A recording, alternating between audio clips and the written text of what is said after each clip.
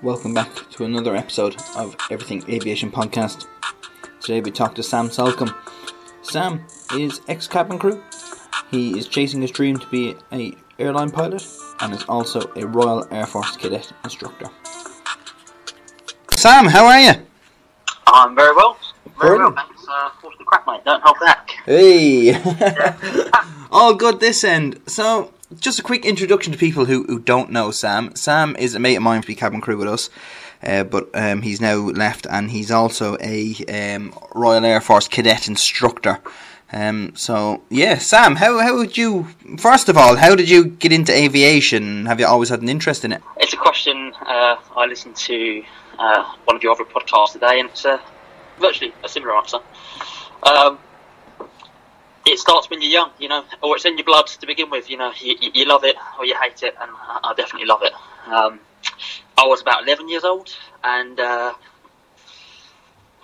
think I just remember being going on a holiday like you do, and I was on a plane, and it was my first sort of conscious experience. I'd been on planes before and not really remembered as such, and I was like, wow, it's just amazing, such an amazing experience. And then I've got an obsessive, addictive personality, so I pursued it in my own sort of way, read about it and whatever. And then I spent a lot of time with my granddad, who's Irish, so big up the Irish. Hey! And he was the one that actually recommended, you should go to the RF cadets. And never heard of it, It was a complete introduction. So I was banging on the door before I was actually allowed in there. I was actually too young to join. So they actually let me in a bit early. Back in those days, you could get away with that kind of thing. So they let me in a bit early, and that was sort of my first introduction, if you like. And and go on to talk about the whole career that I've had. Really, you could say within the cadets. And that's how people do describe it. They have cadet careers, I know myself as a CI with the Royal Air Force Cadets 172 Squadron here in Haywards Heath. I understand how rewarding it is and stuff, but I've never had, coming from Ireland, we haven't had anything like that with our military, as in we didn't have a young kind of cadets thing to be. So just give us a rundown, Sam, of what's involved with the Royal Air Force Cadets. God, how long have we got?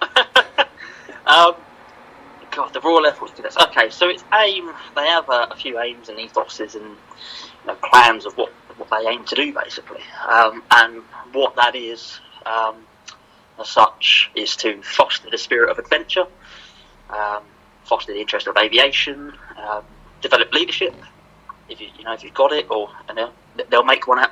Make a leader out of you if you're not one. That's the general sort of the basics for them. They sort of branch out from there, really. I often get asked as an instructor, what do you guys do? Obviously we fly, that's one aspect. We glide, some people jump out of planes, but the best way to explain what we actually do is pretty much anything, as long as you can make it happen, in a legitimate way. Paperwork's obviously a big side of things, as you'll probably know. Yep. It's a bane of my life, paperwork. yeah, that's it. So, you can make anything happen, and we can talk about, stuff I've done, certainly.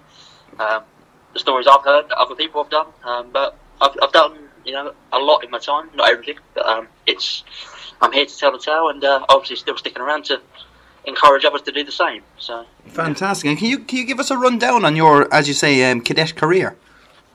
Yeah, so as I said, I was banging on the door. At the time, the age for joining was 13. I was, 12 and a half when they let me in. And I'm going to say this, because for any, future cadets that may be thinking of joining, the first 6 months are very daunting if you've had no previous military, and I'm going to say military because it's a military organisation. It's quite daunting, because if you had no reference to what that's like, it can be very overwhelming. And I actually did think of leaving at the stage a couple of times. And obviously I'm very glad I never did. So it's just a case of waiting that out and, seeing that probation period, if we call it, through. Because after that, the opportunities keep on coming, and you say yes to them, and you have an amazing time like I'm about to tell you. So, yeah, they let me in early, and I'll go forward from there. It's the initial people, the newbies, if you like, they get the opportunity. So you'll have sort of parade nights twice a week. I'm sure you do the same. They vary from squadron to squadron. And at the end of every parade night, the CEO, commanding officer, will sort of say what's coming up. There's opportunities, camps, for example. You can spend weeks away at RAF bases, weeks away in forests, and learning how to camp and bushcraft, survival techniques. One of the things that I never thought I would do, apart from flying and gliding, was actually long distance walking. I did the Nijmegen Marches, for those of you who haven't heard of that. It's a 100-mile walk through Holland, 25 miles a day. It's the biggest walking event in the world. I've done it once, and there's a few qualifiers for that happened in England at RAF Cosford, which is a 50-mile event over 2 days. I've done that 4 times. It got cancelled this year, so I can't get my silver medal this year, unfortunately, but there you go. Always next year, though, so something to work towards, and I find that with the cadets and everything, is there's always something to work towards, and if you put in... I think someone said it to me before. I think it might have been my dad. He said, "You'll get out of something what you put into it," and I see that a lot with the cadets. It's so true. On that subject, Mikey, I had a guy. He was about. I mean, you're thrown in the pot with all ages as well. You've got 12-year-olds mixing with 20-year-olds, so you don't get that. I don't know of anywhere else you really get that. And one of the guys was just finishing his cadet career as an actual cadet as such, not a staff. He'd just come back from China on the International Air Cadet Exchange, and he said exactly that. You really do get out what you put in. It's a very rewarding organisation to be a part of. So, yeah. Brilliant. And so you got let in early, and I take it that you quickly progressed up the ranks then as you seem to get the hunger for it after you got over that first kind of 6-month period. Just tell us what's involved in going for a promotion, because the ranks work kind of as in you're in the actual Air Force, so it would work as in you would go in as a cadet and then work up to corporal and sergeant and so forth. Yeah, I'm glad you've asked me that question, because it's something as a cadet I was always concerned with, sort of the experience, and every cadet you speak to sort of is very pro going up the rank structure, but they don't really know how to go about, getting that. And the whole underlying principle is leadership. And it's, like I said, it's taught. It's about, we have what's called in the Air Cadets, that they were called at least at the time. Forgive me for my lack of not acumen, but abbreviations and whatnot, but they were called PLTs, personal leadership training exercises. And it's basically a test of character to say, there's a load of shark-infested custard, this is the situation, this is your mission, how are we going to execute it? And it's kind of like who's the first to step up and, be that leader as such. And it's really the people that are in charge that look for that sort of shining star to show themselves through the crowd as such and take charge of a crowd. But without being too overpowering, you sort of command respect as opposed to demand it, so. Yeah. That's how I'd say you sort of progress up the ranks as such. As a part of the actual official process, I mean, I'd say that's the more subjective side to it. Again, in the parade nights, every year, they'll look for promotions at an annual inspection. That's how it worked on my squadron, at least. And they'll ask, and names go up on a sheet normally for people that actually want to go for it. And, you simulate, especially this is good for young people to do, is that they give you interviews, which is good practice for outside of the cadets, in actual life, so it gives you the sort of leg up you like, if you like, in the real world, yeah. Brilliant. And just give us a rundown then, after you've got through the door yourself, how did you quickly grasp, what rank did you rise to, and how long did it take you to get there? I got to a sergeant, and that took me sort of the whole time I was there, really. Others do it quick. I'm not a born leader. I really had to sort of learn and figure that out. As I said, I didn't have a military background. It was all new to me.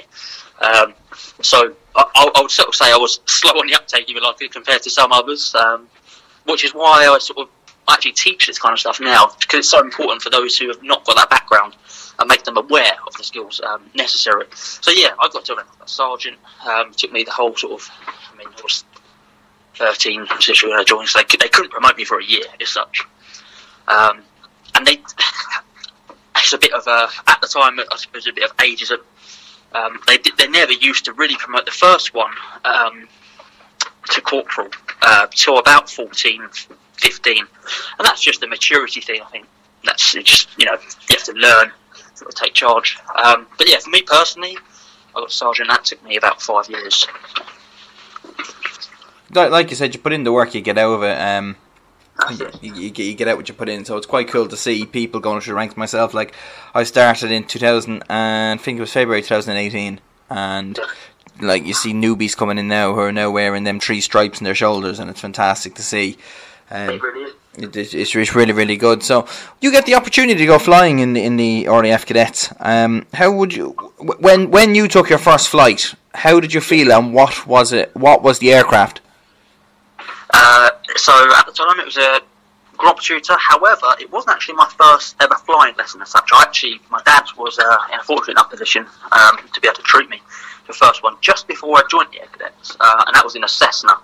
But however, for the RF cadets, their main powered flying was Grob tutors at the time. However, I believe they've now changed, or are about to change. But yeah, as far as my knowledge is concerned, the Grob tutor, which is a German aircraft, Prince William trained in that. I think Harry did as well. How was it? It was, as an aviation enthusiast, it's amazing. There's nothing like it. It's music to your ears, if you like, the first time. So yeah, it's amazing. Yeah. Brilliant. And did you get a flying scholarship at all through the RAF, or a gliding scholarship? Yeah, that's right. So this is something that didn't really happen sort of until the end of my career. It was something that I was so committed as a cadet. I would take a bullet from a squadron, if you like. You kind of, that's how it gets you. And they sort of saw my commitment slipping off as I really threw myself into my A levels. It never came naturally to me, so I had to really work at it. And you're managing the plate spinning, if you like, and that was sort of the one I had to put on the back burner. So as sort of an incentive, they sort of offered, like, let's give him the scholarship and see if he comes back to it, or just commits a bit more. Which was amazing. Unfortunately, I didn't commit a bit more. I had to throw myself into my studies. But yeah, I got my gliding scholarship. I went for that. I started that at 17 and finished it at 17. That was back in about 2011, 2012, I think it was. So yeah, that was a series of weekends up at RAF Kenley 615, which is basically in between Gatwick and Heathrow, for those of you who don't know. And yeah, series of weekends, gliding, winch launched. And then at the end of it, you go solo, weather permitting, which I did. And then, yeah, they did actually recommend me to come back for further flying. If you got on it, they do that for anyone that gets on okay as such. But at the time, I said to them, I'm studying for my A levels and really have to, study hard. So I sort of put it off, and for reasons I can explain later, if you like, I never did. But yeah, that's how it happened. Brilliant. And I myself, the only gliding experience I have was when the engine stopped one time on the front of my airplane, and I had to pick a field very, very quickly. So what is a glider actually like to fly? Because even myself, I'd be quite interested in knowing it, because like I said, I've never had any gliding experience. I've seen them. I've just never actually had a spin in one. Yeah. So using the comparative method, if you like, it's far quieter. It's far quieter. There's no need for big, noise cancelling headphones. It's a lot lighter. The wingspan's a lot greater. The acceleration, if you're winch launching, is far greater. Yeah, I think it tops stealth. I think it's 0 to 80 in about 2.4 seconds, whereas stealth is 0 to 60 in the same time, I think. So yeah, it's quite rapid. And for those of you who don't know, winch launch is basically a big, I think it's a Lamborghini engine they use, attached to a bit of steel wire rope that extends the whole length of the airfield, and then that goes into your glider. It winds around a big drum, and you're attached to the other end of it. And if you use your imagination, that's how you get up. Yeah. I've seen videos of it and stuff, and it's just so silent. Like I've got the Bose noise cancelling headphones myself, and like you said, there's literally no need for them inside these aircraft because it's silent. I say it's very peaceful, is it? Yeah, and it's surprising how long you can stay up. I've known of people stay up for literally hours climbing on the thermals. As well as, again, comparison, the thing that I found sort of jumping back into a powered flying after doing gliding is literally the speed of a circuit. You just got to be a lot more quicker when you go back to powered because everything's happening faster. It's coming at you faster. Whereas you've got more time. It's a bit more leisurely in the glider, if you like. So, yeah. But it's like climbing into a glider, take your watch off, and just kind of time just stops. Yeah. Whereas if you're flying powered stuff, you're kind of watching the time. Everything's just doing your navigation and stuff of where you're going to be. And high pressure, it's high pressure environment in the powered flying. Yeah. Brilliant. And then taking your skills on from that, you then joined as cabin crew. Yeah. I'd say the RAF skills they set you up well for that. Yeah, definitely for interviews. Basically, like anyone that joins cabin crew for the well-known airline that we talk about, you go to the HQ. It's a big sort of assessment day, if you like, and they test skills, mainly customer service, a bit of leadership as well. I believe I would say that's there. Again, it's not really honed in, but yeah. God, what a career that was. It was something that I'm glad I did. Sort of, I know in my head that I want to progress with my flying training, but definitely, glad I've done so far. But yeah, I don't even really answer the question there, but yeah. It must have been. Can you give us a quick kind of rundown on what your career with that well-known airline was like?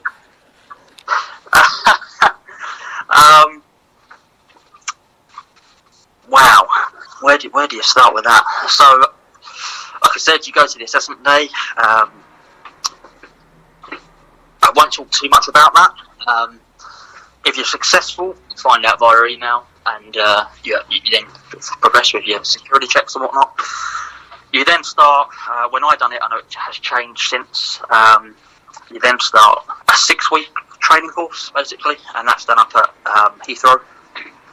And that covers everything from learning how to fight fires, learning how to do CPR, first aid, all of which, again, are very transferable from the air cadet experience. But again, for a lot of people that don't have that experience, it's very new. But they're there to teach you and help you get through it. It's a good program. It's a good program. Stressful for some, and it tested me at times. But yeah, it was. The training aspect is amazing. Obviously, after that, you do your what's called a supernumerary flight after that, which is you're just an extra on board an aircraft that you have trained on. For me, it was the 777 and the 320, the Airbus 320 and the Boeing 777, and then after that, you sort of gain experience. Where I was based, it was done sort of on seniority. So the more experience you have, you can choose sort of the let's just say more relaxed position on board the aircraft. But as you'll know, you're never really relaxed when you're cabin crew. So yeah, you're always doing something. Yeah, yeah. But yeah, I mean, in terms of destinations, I've flown all over Europe, most of America, parts of South America. Again, where I was based, we never really went too far east. The only destinations I'd done east was the Maldives, and you can tell me how I want to. It's a kind of life that no one else really understands. You can go to America and back 3 times in a week and think nothing of it.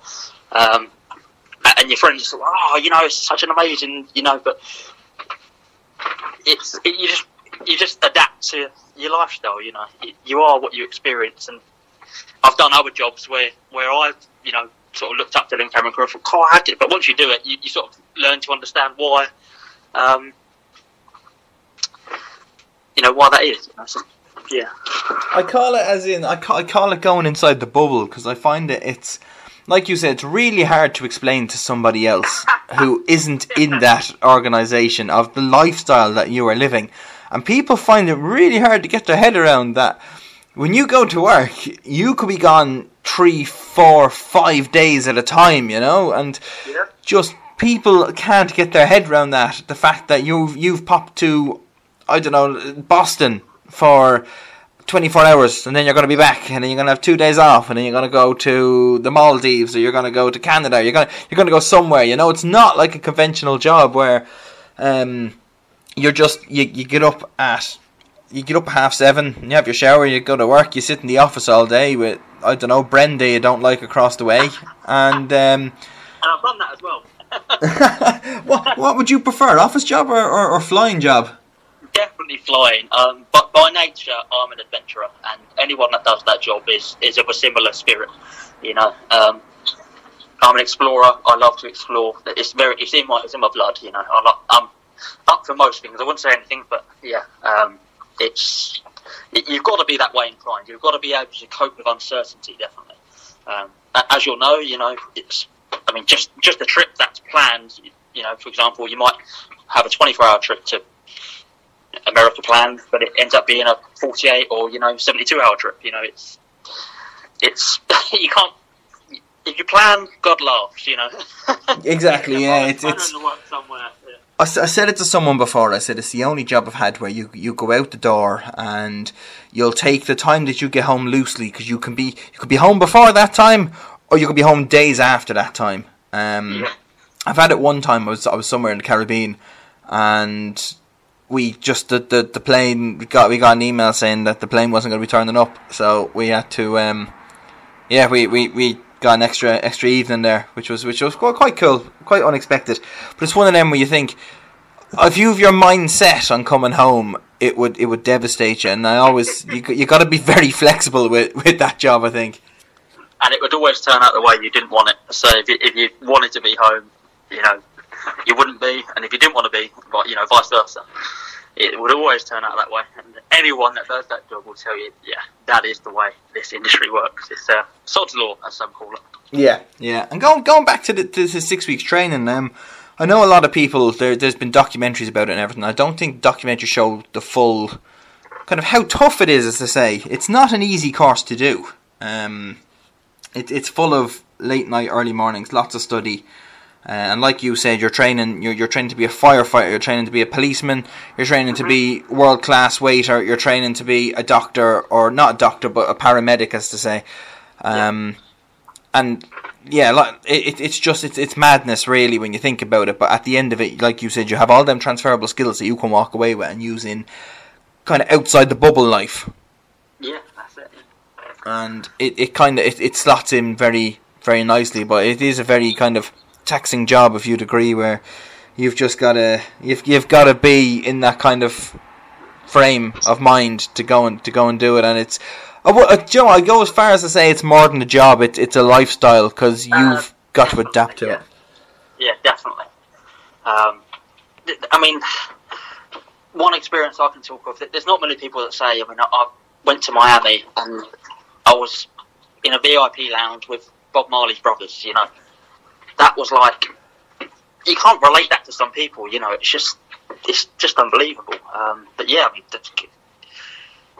going back to, you know, the training, it's exactly like you say. It's very taxing.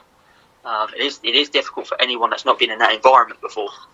And like you say, all the skills are very transferable. So it's good to come to the table being that kind of person in the first place. You know, versatile, agile. You've got to be quite mentally robust. Yeah, it all helps. But yeah, it's very taxing, I would say. 100%. Like you said, it's frame of mind. You know, when you're up at 41,000 feet crossing the Atlantic, and there's, say, 11 of you all together. If anything goes wrong, it's the 11 of you that have to sort it out, really. So you kind of, like you said, mentally robust to go and do it. But I definitely recommend someone to, if they're looking at a career like that, definitely to go and try it. I've not regretted it myself, and I don't think you have either. Definitely not. Yeah, I have to say, I do miss it. But what I'm doing is part of a bigger plan, so yeah. And are you currently in pilot training at the moment?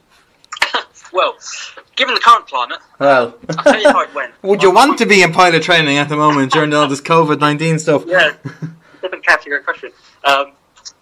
So I'll tell you how it went. February, new year, like everyone does, they set their resolutions, their goals and whatnot, their vision for the future. I was no different. I was no exception. But I was following through on it. However, lockdown happened. I got my Class 1 medical in February time. And even though I've got sort of experience training as such, I've got how many hours I've got flying, I was sort of in the mind to start from scratch again, because you need that before you go for your GFT, your General Flight Test, for people listening. So I figured I'm just going to do the Aster PPL from scratch.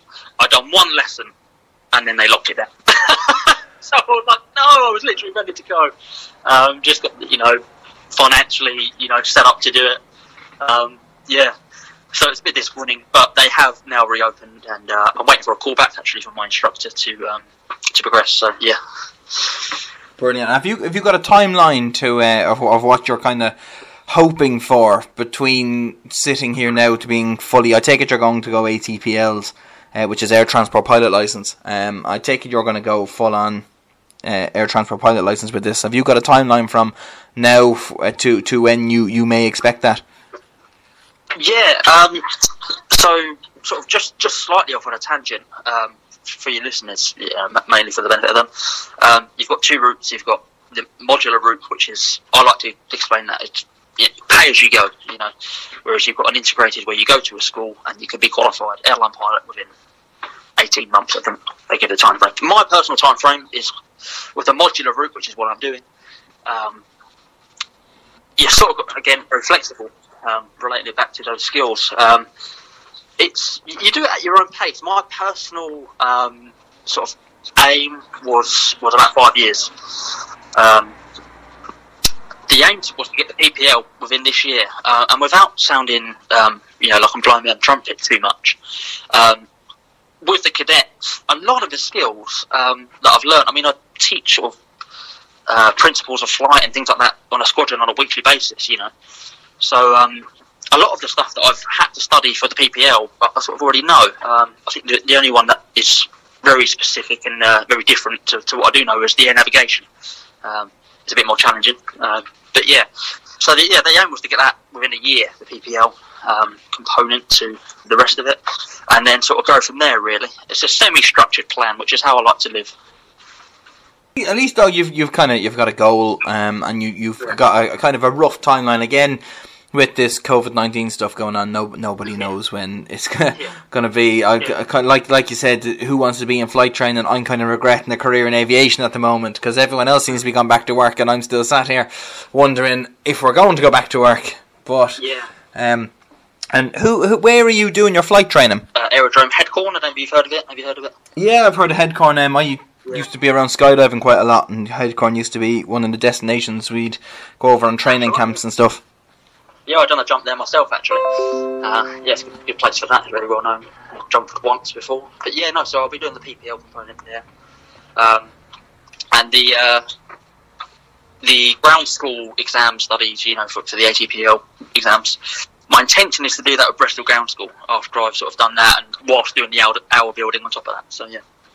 Brilliant. And then once that's all done, where do you plan on heading to do the instrument ratings and the full-on commercial license? So it's a place called FTA, which is down in Shoreham. What has been your most memorable flight so far, be it in work or out of work or with the cadets? Oh, that's a good one. It has to be. Oh, God, that's so hard. I even find that one very tough to answer. Yeah, that's tough. The first solo is always good, that's always going to be good. However, I think so outside of work, I'd say, first solo. There's absolutely no comparison. The smile you get, you look like Mr. Zippy when you come down, as you'll know. The smile you've got across your face after doing that, and for the age I was relatively young myself. I was only 17 when I done that. I was the same, 17th birthday. The instructor climbed out, and I remember thinking, he said to me, "Go off and do one by yourself." And I remember thinking, "Where are you going? Get back in here now." And he shut the door, gave me a little wave, and ran off. And then he got on the handheld radio, and he said, I trained in a place called Kernan Aviation. He said Kernan Aviation ground. He said students. Instructors got out, student going for solo, and that's the kind of time when it hit me. And I remember sitting there for about 2 or 3 minutes of looking for something wrong with the engine as an excuse not to go, and everything was in the green and it just looked right, and in the end I had no more excuses, so I just had to go for it. And I remember taking off and thinking, this thing is climbing like a homesick angel. Because you've probably seen it yourself when you went solo in the gliders and stuff, and it's one of them of where the extra weight of your instructor, be it not that much, when it's removed, these things are as if they've been propelled by the earth and have just been shot up into the sky. And exactly that, yeah. Before you know it, 300 feet, you're still over the top of the runway, whereas before you were over the last threshold of the runway, still climbing. And I remember getting into the downwind and everything was responding lovely. And it was the downwind, I'd done all my checks that I needed to do, did my downwind call, and I remember actually thinking to myself, "Jeez, this is mad." And looking over to the right hand side and seeing the empty seat, and thinking to myself, "I'm actually flying an airplane. No one else is doing this. It's me, and my safety net that was there is now gone. So this is all down to me." And it's just when you land, like you said, the zippy comes out. It's just the best feeling in the world, and you just want to go again. That's exactly it. Yeah. God, yeah. You touch on so many points that just they resonate with me, you know. Yeah, there's no comparison. Inside work, it was sitting on the flight deck for the approach to JFK. I'd say that's the and that was like a jumbo jet. This wasn't glider, but yeah, exactly. Going back to what you said, you know, exactly. It's so true what you said. You know, propelled by the Earth itself. I only got one warning of that, and that was in the glider, which is lighter than powered anyway. And he literally said, "Oh, just so you're aware, you're gonna, as you sort of pitch down as you release your winch cable, it's gonna be a bit different than last time because you know me fat, so I'm not sat behind you this time." And he wasn't lying. Pitch forward, and you know it was like 10x, you know, just on pressure. You needed less, you know. Yeah. And exactly that feeling. I don't know why, but they told me, just sing your way through it. Sing your way through it, because it's so quiet up there. Just sing your way through it. You'll get through it that way. I find myself doing that. Anyway, I sing to myself, and when I get into turbulence, I find myself cursing the airplane, but I also find myself cursing it into like a song of Eminem or something like that. It just comes naturally. People who know me know that I love to have a sing-song anyway. So when I'm flying away, I like to have a sing-song. And I find as well, I don't know if you found this, I find that when I'm in kind of a high... I wouldn't say, maybe a high stress situation because I'm kind of flying and stuff and you're going through your checklist. I like to have a little chat with myself and talk myself through everything, because then it kind of, I don't know, it kind of hits home that you actually do know your stuff. Yeah, exactly that. One thing it trains you to do. I mean, from experience, I remember with the gliding training specifically. You practice, you know, for these kind of dangerous situations, high pressure situations, whatever you want to call them. What we had to practice for was a cable brake. So, for example, this cable that's propelling the aircraft across the airfield and up into the air, you've got to simulate it braking. And the way you do that is you just actually pull it off sooner than you're actually supposed to. So we lined up, ready to go, start hurtling down the airfield, get up, and I thought that he'd pulled the cable away from the aircraft. And all of a sudden I felt this nudge from him behind me, pushing the control from forward. It was like, I dealt with it exactly how he told me to do it.